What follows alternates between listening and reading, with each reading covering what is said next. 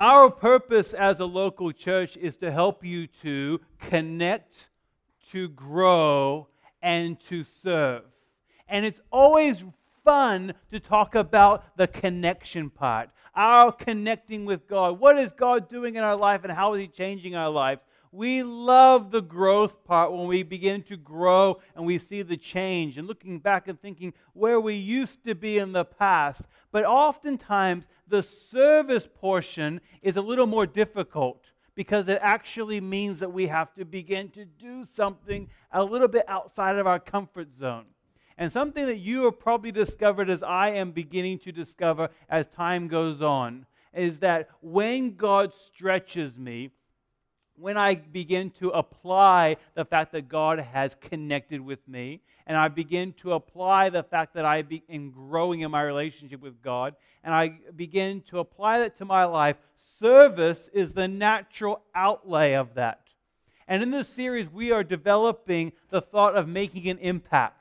And the fact that we want to make a positive impact in our world in the here and now, but also in the scope of eternity. And many of us, as we begin to grow and develop in our relationship with God, we naturally, from the overflow of what the love that God has shown us, we naturally want to gather and bring other people along with us. For others, and to be honest with you, myself included in this part, it's a real stretch to talk about my faith. And people say, well, you're a pastor. I know it's my job. But it's a stretch because my natural inclination is I'd much rather go sit in the corner. You see me out the front greeting you as you come in. That is not my natural thing. I would much rather ignore all of you. But I know that it's critically important to get out and to meet people and to find out where you are and how we can connect, grow, and ultimately serve with you. So this, to me, is a stretch as well when we talk about the now what. Because when we're talking about theory, it's so easy to talk about what theoretically we should do in our lives.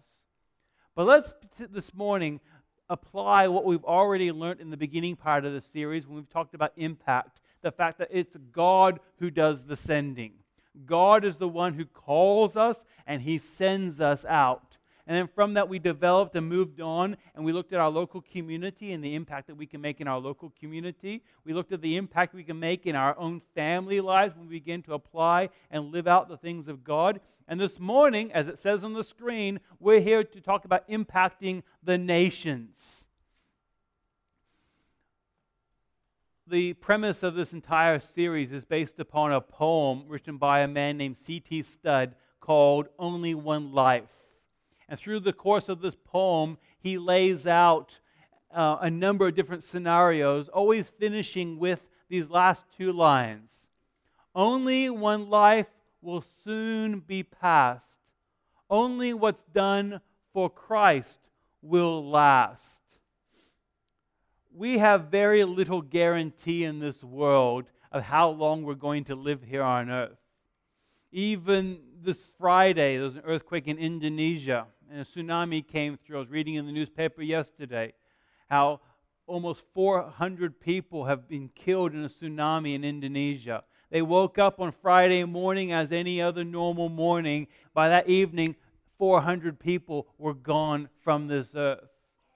And it began me thinking back how critical it is that we don't waste the time that God has given to us. We certainly do not want to waste our lives. I don't want to be at the end of my life and thinking about all the regrets, the things that I wish that I would have done. If I'd only said that, if I'd only done this. What we're going to look at this morning is the fact that in order to impact the nations, in order to make an impact in this world, not just for now, but for eternity to come, we need to go straight back to what the Bible teaches. We're going to use the example of a man named Paul, the Apostle Paul. The Apostle Paul is quite a well-known man in the New Testament. In fact, the majority is wise. He wrote the majority of the New Testament. He was a man that had an incredible upbringing, very, very prestigious school that he went to, began on the fast track on the Pharisees, as those were the religious leaders. He was on the fast track to being a leader with the Pharisees. and God got a hold of his heart quite miraculously on the road to Damascus. He was on his way to go and persecute Christians, and Jesus Christ came to him and miraculously turned his world upside down and said, you're no longer going to persecute Christians. You are now going to be a Christian, and you're going to go and present the good news of Jesus Christ to the nations. That same calling that the Apostle Paul had in a miraculous way with Jesus Christ, he has given to the local church. We didn't have big visions, but what we have is the Word of God, the Bible, that says, go into all the world and preach the gospel. Preach the good news of Jesus Christ. And here we have an outline laid out. If you have your Bibles, let me encourage you, open your Bibles to the book of Romans. Romans chapter number 10.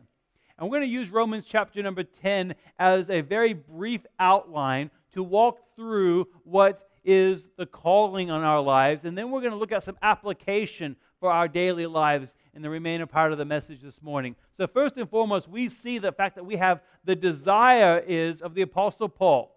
This is his desire, but I believe it should be our desire also. Is this. He says this in verse number 1. Brothers, my heart's desire and prayer to God for them is that they may be saved. There's a huge difference between desiring something and acting upon it.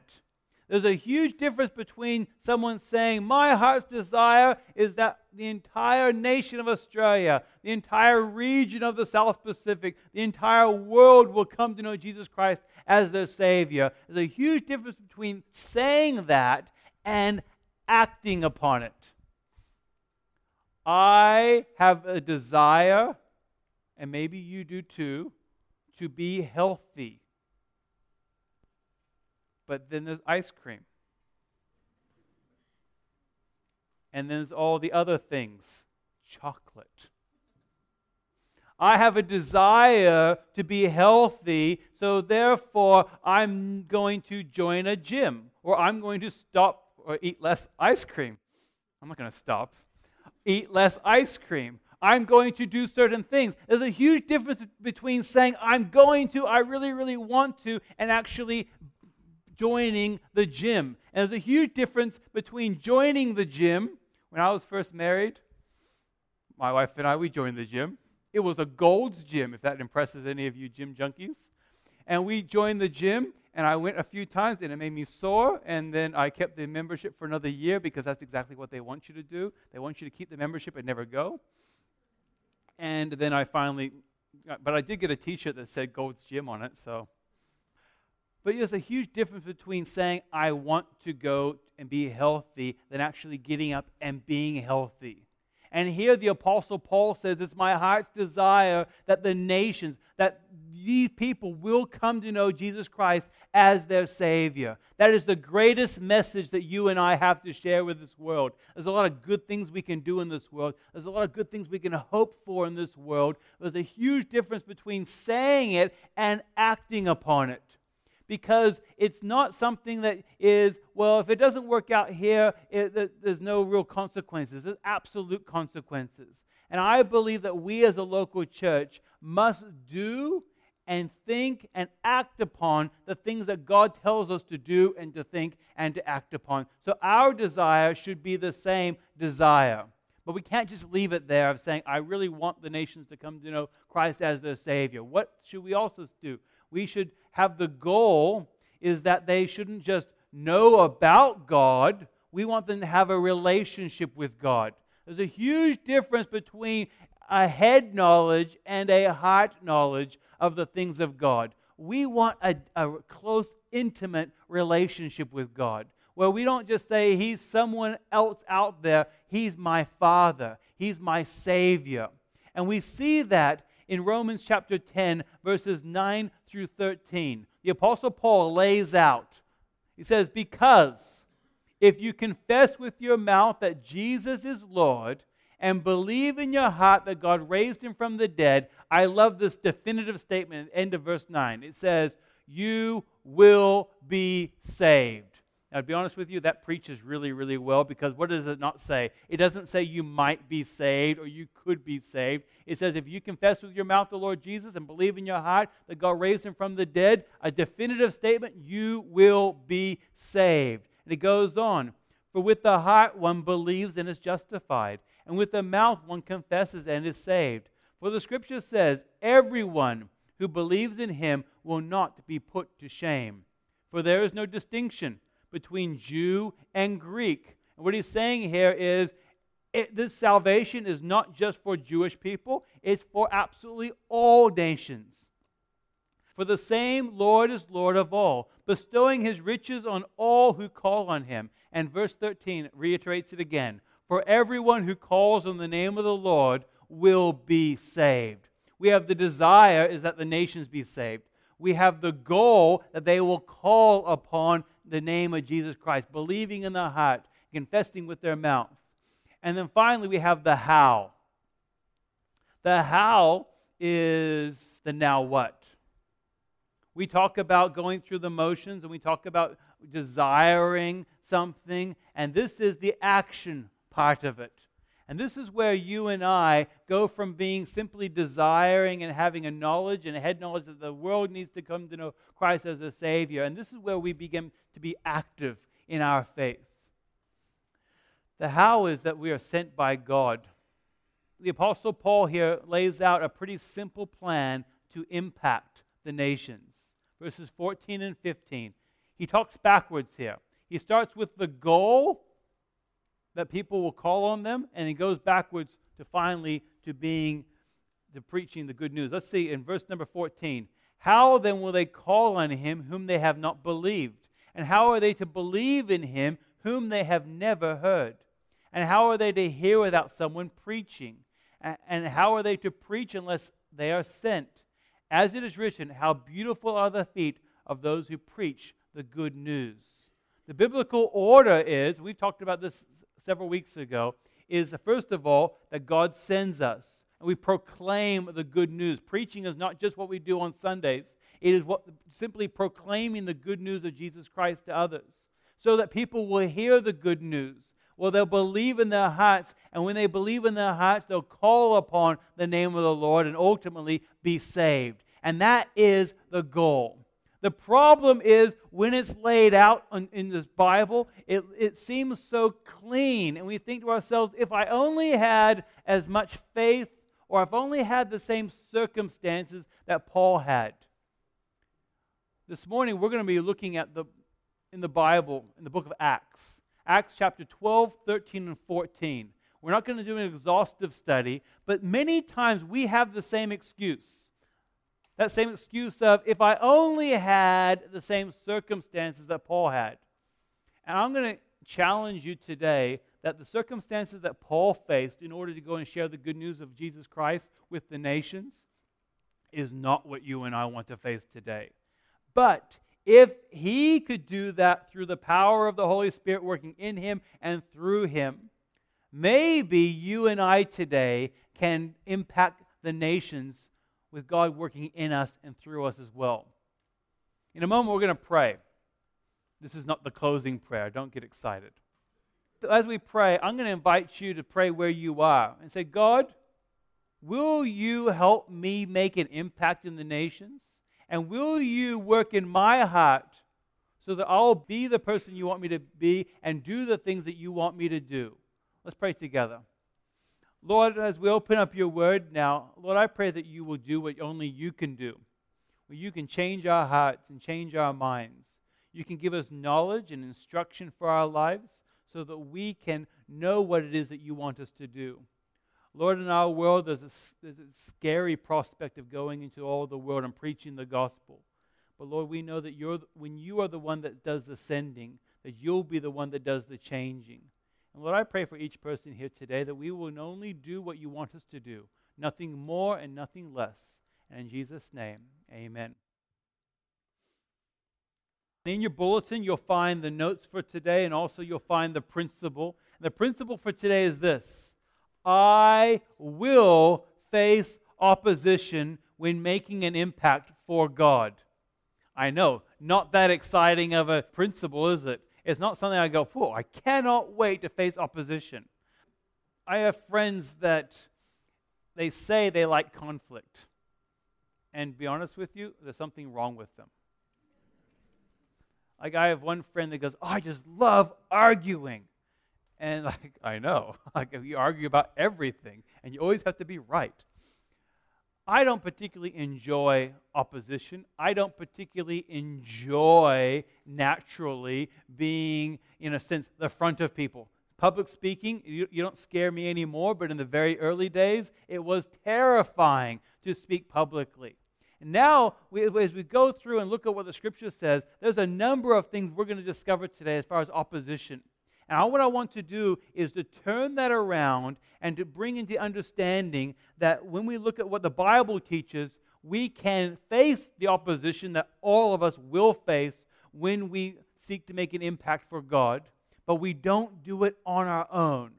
And simply facing opposition, I'm going to say this slowly so you get it. Simply facing opposition does not mean that God is not with you. In fact, I'm discovering, and I say discovering because I'm still learning this, that when we face opposition for the things of God, that's when He truly allows us to make an impact. When everything is smooth and easy, it seems like nothing really happens. It's when we face opposition that God does work in our lives. In the book of Acts, chapter number 13, verses 2 through 4, we see in this passage a group of men have got together in a city in Syria called Antioch. And they are worshiping God, they're praying to God, and they're fasting. Now, fasting is not just neglecting to eat food. Fasting is not eating food for a period of time or not doing something for a period of time, so there's no distractions, so you're ready to hear when God speaks to you. And it says this in verse number 2. While they were worshiping the Lord and fasting, the Holy Spirit said, they were ready. They were worshiping and they were fasting. They were readying themselves to hear from God, and God spoke. The Holy Spirit said, set apart for me Barnabas and Saul for the work which I have called them. Then after fasting and prayer, they laid their hands on them and sent them off. So being sent out by the Holy Spirit, they went down. They went down and they began what we know today as the first missionary journey of the Apostle Paul. Now, if you notice in that passage, in verse number 2, it says the name Saul. For some reason, later on in that passage, that same passage, verse number 9, we see that Saul begins to be called Paul from chapter 13, verse number 9. And from then on, he's always referred to as Paul. But previous to this, he was known as Saul. And this is just a little bit of, side trivia. And if you ask me, now why did he do that?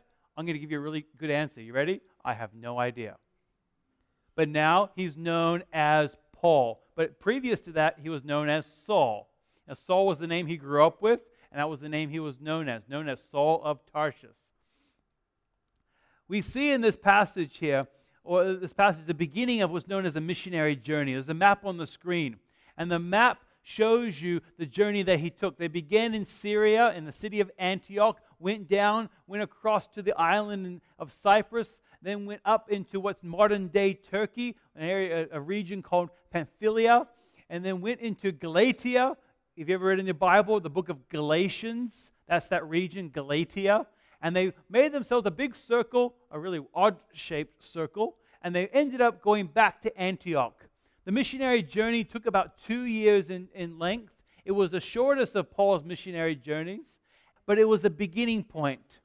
And we often think to themselves, well, if the Holy Spirit in verse number 2 called them and sent them out, they must have a really easy time of it because God's the one that sent them out. And wouldn't you think that?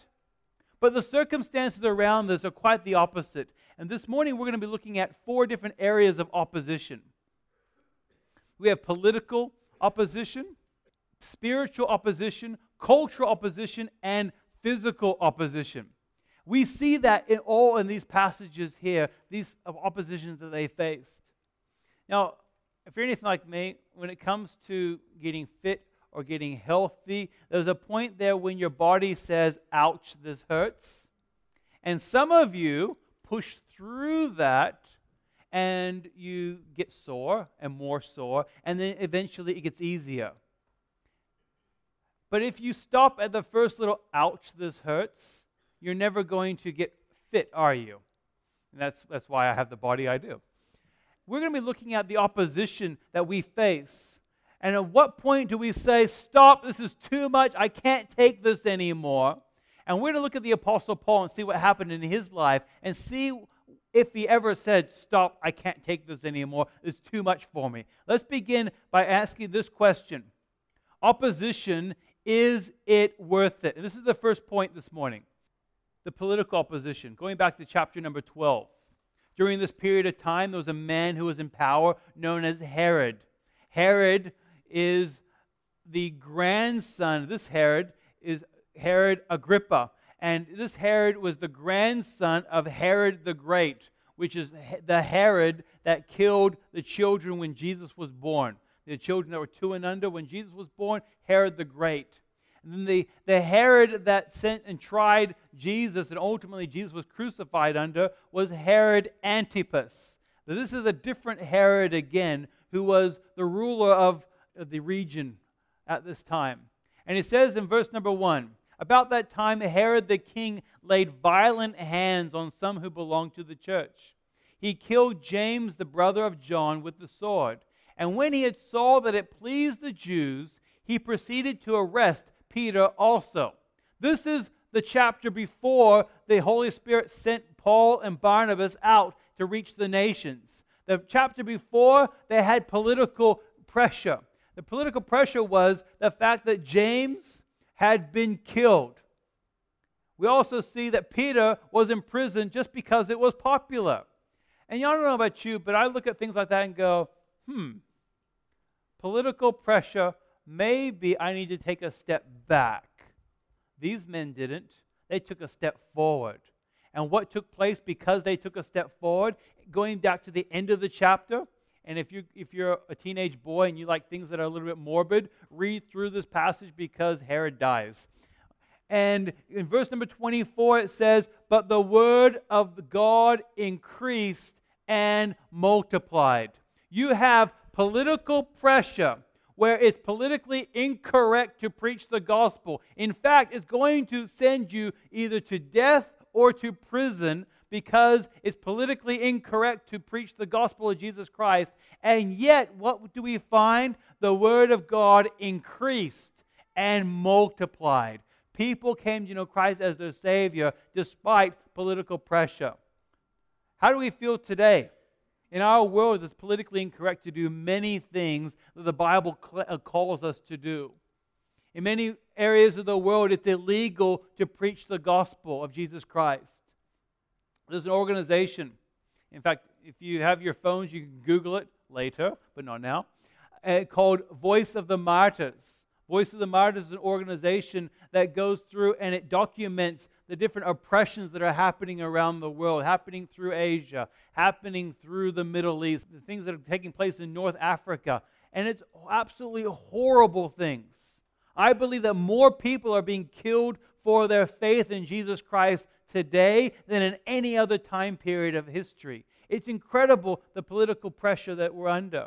We're also not just under political pressure in the sense of a political oppression.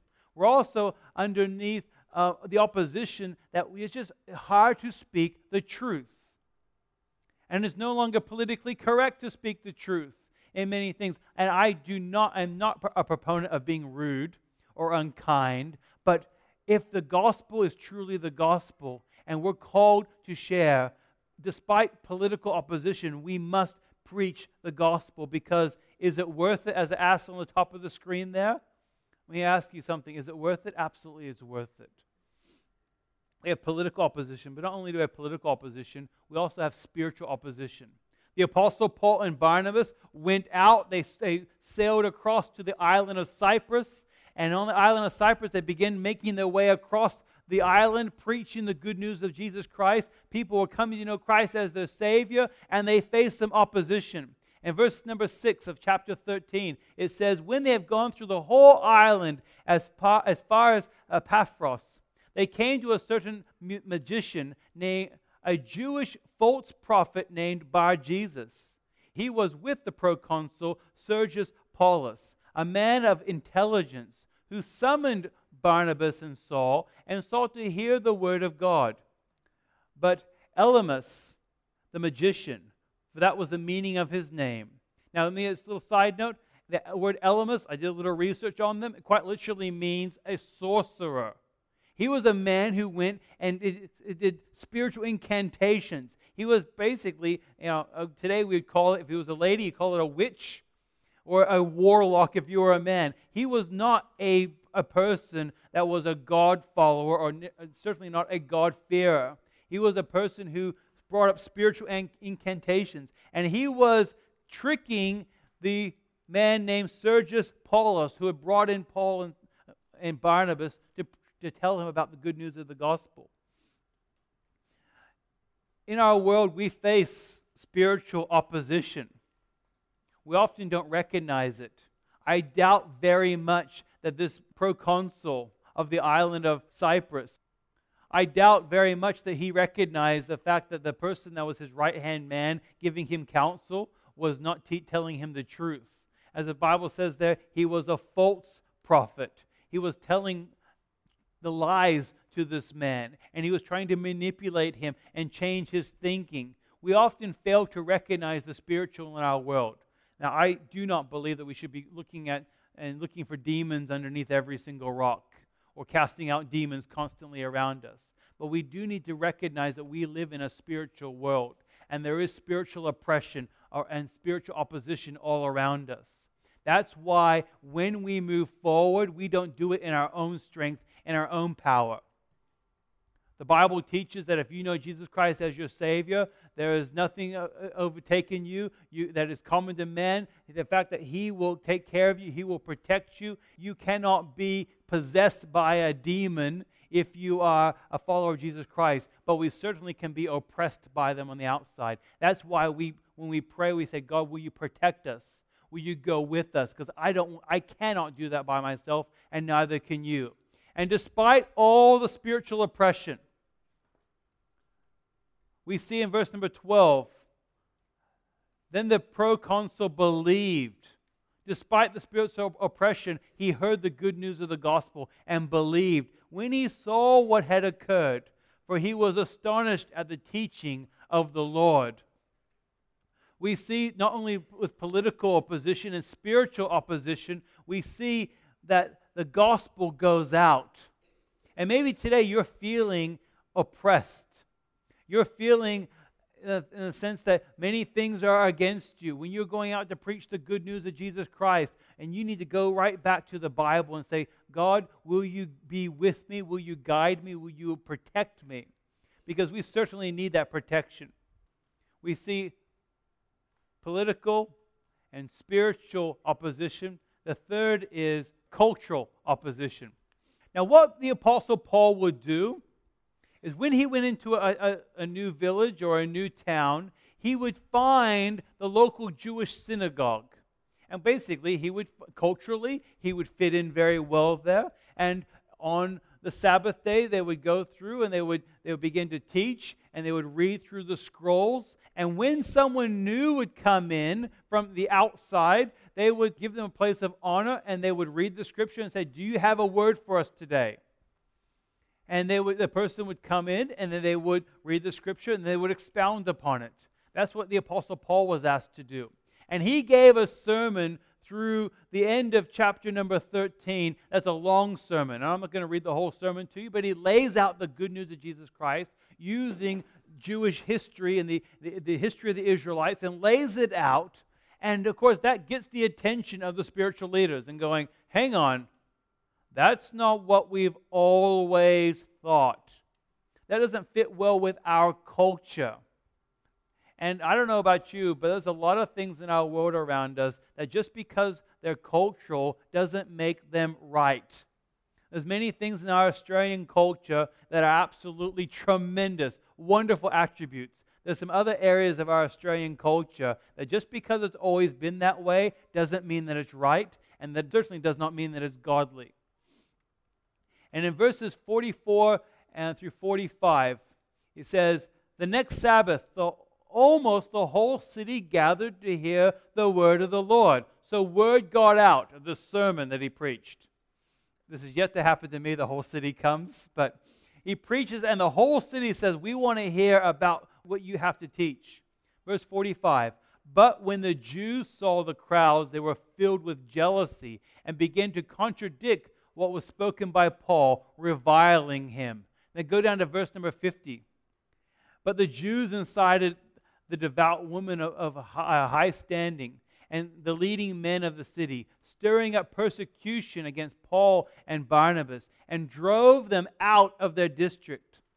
And you think to yourselves, if you've been driven out because of culturally, you have turned the world upside down, you think, is it worth it? Is it worth it to face being kicked out of a city? Well, let's read in verses 49 and 52. It says, and the word of the Lord spread throughout the whole region. You notice, with opposition comes results. With opposition came the fact that people's lives were changed. Verse number 52. The disciples were filled with joy and with the Holy Spirit. If we wait until there's no cultural opposition to share the good news of Jesus Christ with others, we will never move forward in our Christian life. In every aspect of our lives, we will face opposition. We will face negative opposition. You will be different as a result. The fact that you're in church today, first of all, let me congratulate you. I believe you're in the right place today. But culturally, that doesn't sit well. Culturally, that's not the norm. Now, in my family, that is the norm. In fact, if we weren't at church, it would feel really weird. Like, what's on TV on Sunday mornings? I have no idea. I don't think, this is the norm. Culturally, it's really unusual to be at church on Sunday mornings. Next week, on Saturdays, we meet for Impact Bunbury, and we begin this new thing. We wanted to change the culture of our church and begin thinking more outwardly and giving opportunity to share the good news with others outside of our own walls. And that culturally is not normal. But you know what? When we get outside of our comfort zone and we begin to break the mold of opposition, we see, just as it says there, the disciples were filled with joy and with the Holy Spirit. When we face political and spiritual and cultural opposition, it's absolutely worth it because lives will be changed. The gospel will go forward. But not only that, and it gets better. So the Apostle Paul and Barnabas, they faced some political pressure. It's not politically correct to be a Christian or a follower of Jesus Christ. Well, also, they faced spiritual opposition when they faced a person who was a sorcerer face to face, and they talked him down and they led the person that he was oppressing to Jesus Christ. They've also faced cultural opposition where they've been kicked out of a city.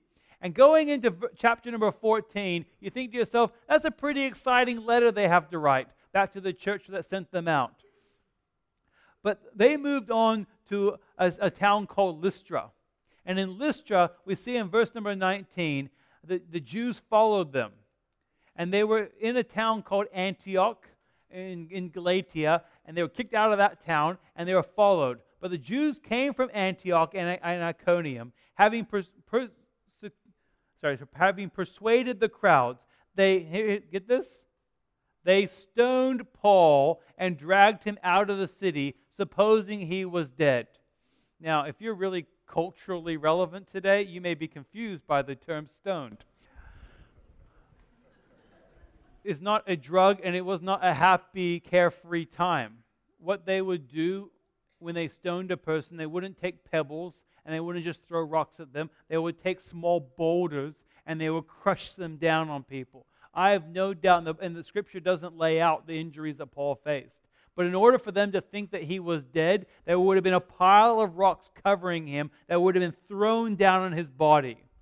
These injuries would, I'm sure, have bruised him heavily, most likely broken ribs. I have no doubt that he walked, very, very tenderly the next day.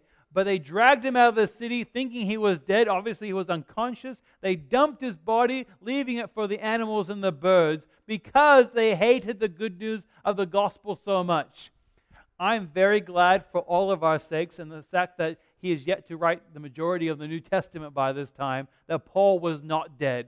And it goes on, and it says that Paul got up, and he was helped by others, and he walked back into the city. And when, in verse number 21, it says, and when they had preached the gospel to the city, notice he just got stoned to death. And when they had made many disciples. I don't know about you, but it's really, really difficult when I'm sore or I'm not feeling well or I have a hangnail to preach the gospel to people. There's always some great excuses why I cannot preach to others, why I cannot invite that person to church, why I cannot take 5 minutes out of my day and to talk to somebody and ask them a simple question like, are you okay? If you read the newspaper like I did this week, the fact that the suicide rate in WA has gone up by 9% in the last couple of years, the highest rates of death for young people, 13 to 21, is suicide. It's not always comfortable to take a few moments and say, are you okay? How can I help you? To shut our mouths for a few moments and listen to somebody. It may be physically uncomfortable. It may be the fact that it's actually physically dangerous for us to take a few moments. But is it worth it? According to this passage, and I believe the Apostle Paul, can you imagine the poor guy? Other passages in the Bible, Paul describes himself in saying, I'm not very good looking. And I'm sure after being stoned with big, huge stones, and other passages talk about him being whipped with whips to the point of nearing death, he's gone through shipwrecks and other oppression. I have no doubt that we'd probably agree with him. You're not that good looking of a guy. But was it worth it? Verse 21 says again, when they had preached the gospel to that city and had made many disciples, they returned to Lystra and Iconium and Antioch, strengthening the souls of the disciples, encouraging them to continue in the faith, saying that through many tribulations, a kind of understatement, isn't it? We must enter the kingdom of God. Paul's saying here, and I'm sure he's still recovering from his injuries, going back, encouraging these new Christians, the fact that they can stand strong. And I can no doubt if he was to stand here today, and I guess through his words, in a sense he is, standing before you today saying, is it worth it to face uncomfortable situations? Is it worth it to be stretched by the good news of the gospel so that people's lives can be changed? And I believe he'll stand up here with a strong voice and say, absolutely, it's worth it. So with that, that's the question that you and I must ask ourselves today. We will face political opposition. We are facing spiritual opposition. Cultural opposition, absolutely. And physical opposition, I really hope not, but yes, we may face physical opposition in order to preach the good news of Jesus Christ. Is it worth it? As a local church, our calling as a local church, we use the words connect, grow, and serve. And we just do that because it fits well and it helps in our minds, helps us think through the process that we work through. But really, the process is nothing more than simply looking at what the Word of God says, looking at what the Bible says, and saying, God, what do you have for me to do? I believe the most powerful question that you and I can ask after calling upon the name of the Lord and accepting Him as Savior, but as Christians, of simply saying, God, what do you want me to do? That's how Paul and Barnabas were sent out on this missionary journey. And they went and did 2 others. And Paul eventually kind of did another one when he was sent to Rome, but he was a prisoner at that time. Every single step along the way. Is it worth it? Absolutely. Because they simply stopped and asked, God, what do you want me to do? If you know Jesus Christ as your Savior today, that's a question that I believe that every single one of us should be asking. And when, not if, but when God speaks to us, we need to say, yes, God, because it will be worth it. Remember I talked earlier about the fact that it's easy to talk about connecting with God, easy to talk about growing in our relationship with God, but it's a lot more difficult to talk about serving God. There's a question we have been asking and we're going to continue to ask as our local church. Is something we find very effective, is sharing the good news of the gospel in the nations around us. We physically can't go, but absolutely we can give financially. Now, I'm not going, if you know us as a church, we don't do the hard sell on our finances. We don't receive an offering. We encourage you to give online or to give through the offering bags outside the door. We don't do the hard sell. But this, 100% of these finances, they go out the door. We don't keep any of these at all. And what we ask you to do is to simply ask God, God, what part do you want me to have in the next 12 months for world missions? What impact do you want me to make for world missions in the next 12 months? That, for me personally, has revolutionized my life. It's changed my priorities. It's helped me a great deal to be focused upon what is truly important. It's blessed me personally. I believe that when we live by faith, and this is not prosperity, you will not get rich quick by doing this, but God will supply your needs. Is that God may not increase your ability to give financially because He's given you more money, in a sense, a larger pay packet. But what He can do, and often, as I've discovered in my life, He's lowered bills.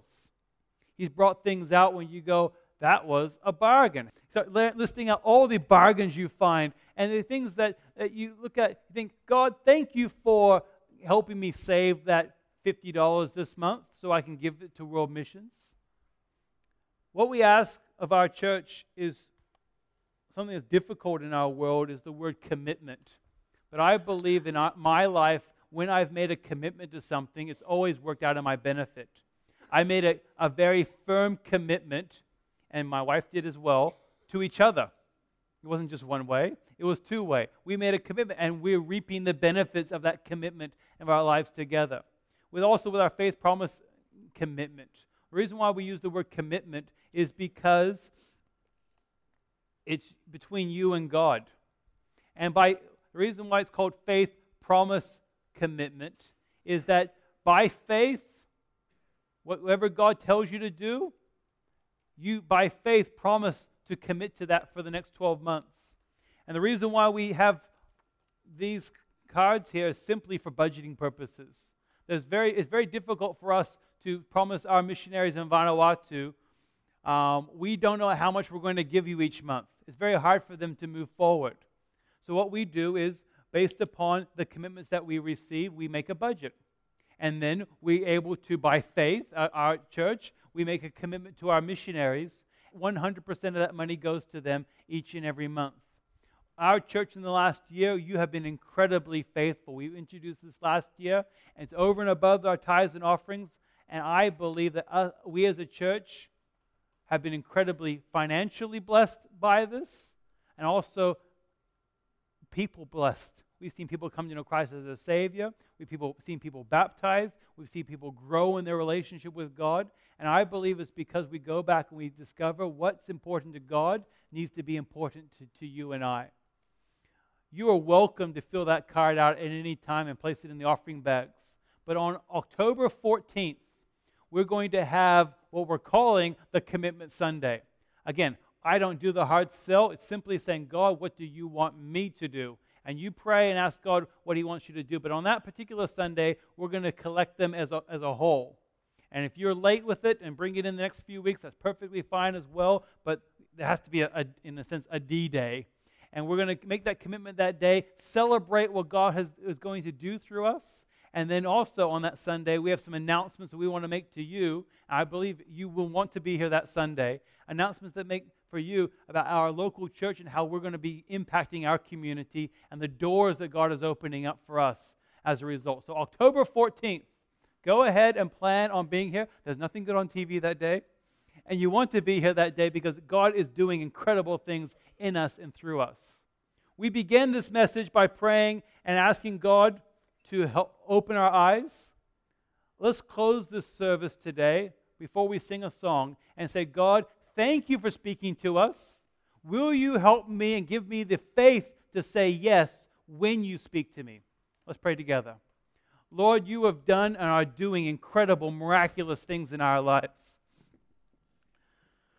Through our local church and through our missionaries that we partner with, literally thousands of people around the world are coming to know you as Savior, Lord, despite opposition, by simply saying yes when you open the doors. Lord, particularly talking about our Faith Promise Missions giving. It's often difficult to talk about finances, but Lord, we know that you are the one that makes the impact. You are the one that does the change. And Lord, you're the one that does the calling. Lord, I pray that you'll give each and every one of us faith, myself included, that you'll give us the faith to say yes when you open the door, when you place a financial amount in our hearts to what to give to world missions each week. Lord, I pray that you will give us the faith to say yes so that we can do the things you want us to do and to be the people you want us to be. And in Jesus' name, amen.